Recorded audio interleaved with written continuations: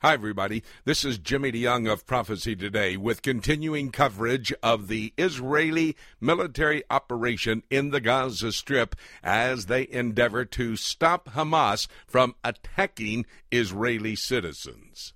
It's day 14 of what's happening in the Gaza Strip. The fighting continues, howbeit there has been an offer of a ceasefire, a resolution passed in the United Nations that Israel seems to be rejecting. Kenny Koran, a longtime friend of Prophecy Today and of me personally, is joining us from near Ashdod. He lives in a kibbutz near Ashdod. Kenny, am I correct in understanding that where you live actually is within the 40-kilometer range, the circle there of the locations that could be hit by the Qassam or the Grad missiles? Exactly, Jimmy, yes. And is this saying that indeed you have been hit anywhere in the area? Well, we've been hit. First of all, we're very fortunate. No direct hits, but in all the surrounding vicinity, yes, they have been. Not as concentrated, of course, as towns located in the inner circles, Dorot, and so forth. But yes, we are within range this time. Of course, this is the whole reason that the Israeli Defense Force has gone into the Gaza Strip, according to the leadership of the State of Israel. We were talking about a ceasefire, Kenny, that was passed in a resolution by the United Nations last evening. It looks as if Israel is rejecting the ceasefire. Does that mean that the Israeli Defense Force is not quite finished with their objectives in the Gaza Strip? Well, quite frankly, Jimmy, I'm not in a position to second-guess the leadership. I will tell you what is being announced on the networks here locally is that though Israel is willing to consider the ceasefire immediately, it's the Hamas that is rejecting all intentions of ceasefire. And thus, if they're not going to go along with what may have to take place in order for a ceasefire to be played out, then the Israeli Defense Force is going to continue on. Do you know that there are some particular requirements that the Israeli government is asking for in the ceasefire? Do you know what they may be? Yes, first and foremost, a stop of the shooting into Israel of the rockets.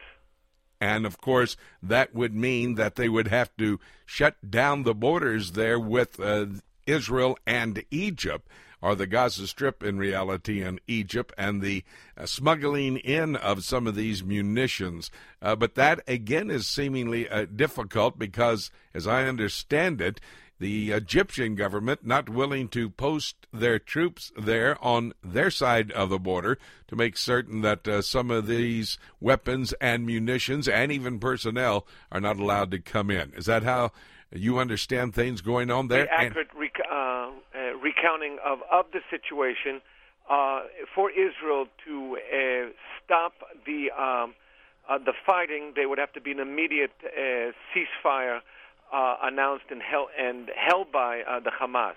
In order for the Israeli government to consider an Israeli withdrawal from the Gaza Strip, it would have to have concessions and promises on the Egyptian side of taking control of the Philadelphia route and the crossings from Gaza Strip into Egypt.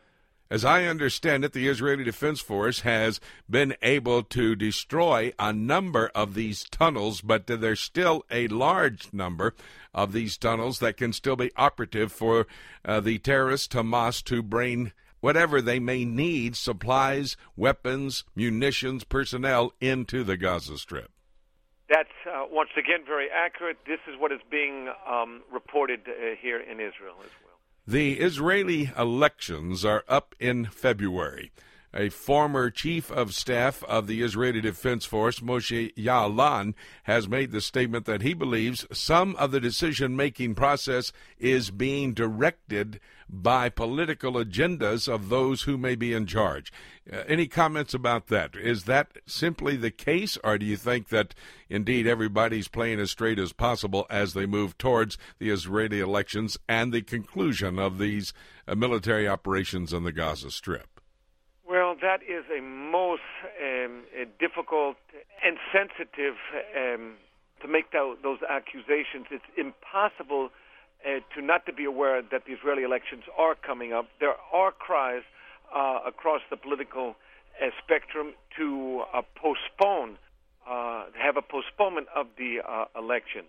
But the Minister of Defense, Barak, who is a leading the candidate for the Labour Party, he is actually pressing for a ceasefire than any other leader. It's hard to determine, Jimmy. We here in Israel have to live with the fact that the war, the violence, the upflaring of the violence, it is based on a need after 8 years to put, at long last, an end to the attack on Israeli citizens in the southern region, as well as to progress the negotiations with the captured Israeli soldier, Gilad Shalit, to have him at long last be brought home. Very interesting statement from Kenny Karan, who is our special broadcast partner right now, that indeed they need to shut down the 8-year activity of Hamas attacking and firing their rockets, the Qassam rockets, the Grad missiles, into Israel. In fact, Kenny Karan is within the range, the 40-kilometer circle of where those missiles might hit, and some have hit in his area, bringing special input to us on this issue of what's happening in the Gaza Strip. Kenny, always a great opportunity and a joy to be able to talk with you. Thank you so very much for your input. We appreciate it so very much. Of course, Jimmy, and thank you for your concern, and thank you for your live coverage to get the message, the true message, out to the people. Thank you very much. Kenny Karan from a location that can be reached and has been hit by some of the Qassam rockets and Grad missiles. We continue to cover what's happening in the Middle East, in particular in Israel and the Gaza Strip. It is evidence of how things are being prepared for the prophetic scenario found in God's Word to be played out. In fact, the stage is being set for all of Bible prophecy to be fulfilled. This reminder, the next event on God's calendar of activities in prophecy is the rapture of the church, when Jesus shouts, the archangel shouts, the trump of God sounds, and we are caught up to be with him. And friends, that could happen at any moment. Having said that, nothing left for me to say, except let's keep looking up until